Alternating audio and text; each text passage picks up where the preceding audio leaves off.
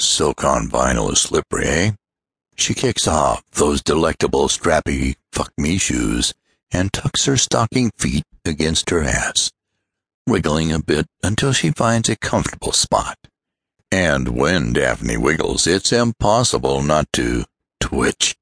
Admire the show. You alternate between thanking all known deities and cursing yourself for not opting to spend just one more night. It is within company travel policy to do so, after all. You figured you'd be eager to blow town. Now, with Daphne practically in your lap, you're regretting that decision. Her left breast is pressed against your upper arm. Its nipple can be felt through her dress and the sleeve of your shirt. Blowing is definitely on your mind, but not in relation to town. You ease onto the interstate with thoughts of her slowly lowering her pussy onto your waiting tongue. "We make a good team," she says, as she weaves her delicate fingers through your hair. Can't argue with that now, can you? Her voice drops in pitch, and her next words make your balls tingle.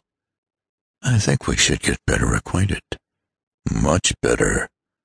By this time, you're past twitching and into a full-scale throb. The bulge in your trousers is so obvious that there's no point in trying to conceal it. You squirm a bit, trying to readjust without blatantly touching yourself and calling Daphne's attention to your wood. Oops, too late. "It's okay, you know," Daphne says, staring at your crotch. "I can take care of your, dilemma when we swing by my place to pick up my luggage." "Hot holy fuck, fat man." You give her a huge, cheesy grin, not trusting your voice. Sparky throbs to the beat of the "I'm going to get a blowjob" chant, which is ringing through your mind. At a complete loss for words, coherent words anyway, you simply raise your right arm and wrap it around her. She snuggles closer, resting her head on your shoulder. The scent of her musk makes you dizzy with anticipation. Better stay in your lane, stud. An auto accident would certainly throw a wrench in your plans for her socket. The final few miles to Daphne's townhouse is a blur as you struggle to maintain some semblance of composure. You rely on monosyllabic grunts and enthusiastic head nods in response to her explanation of precisely how she intends to restore blood flow to your brain. After the longest 10 minutes of your life, you pull into Daphne's driveway. Walking is painful. Walking behind Daphne is excruciating. Her dress is stuck in the crack of her ass, and she does nothing to rectify the situation.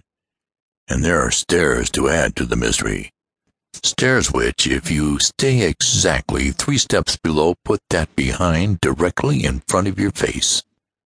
It is quite difficult not to groan with each flex of those sweet cheeks. The snick of her key in the lock would be music to your ears if you could hear anything over the pounding of your pulse. "Come," she drawls, pulling on your necktie. "Come inside."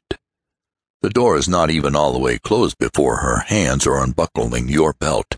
For a split second, you are mortified to remember that you're wearing Star Wars boxer shorts. When she hefts your lightsaber and licks her lips, however, the Force obliterates all else. She leads you to the center of the sofa, pulls your slacks and boxers to your ankles, and pushes you down with one manicured fingertip. Standing before you, she tugs the tie at the waist of her wrap dress and lets it fall open. You utter nonsensical noises resembling "wookie, wookie," as your eyes sparkle. She is a vision.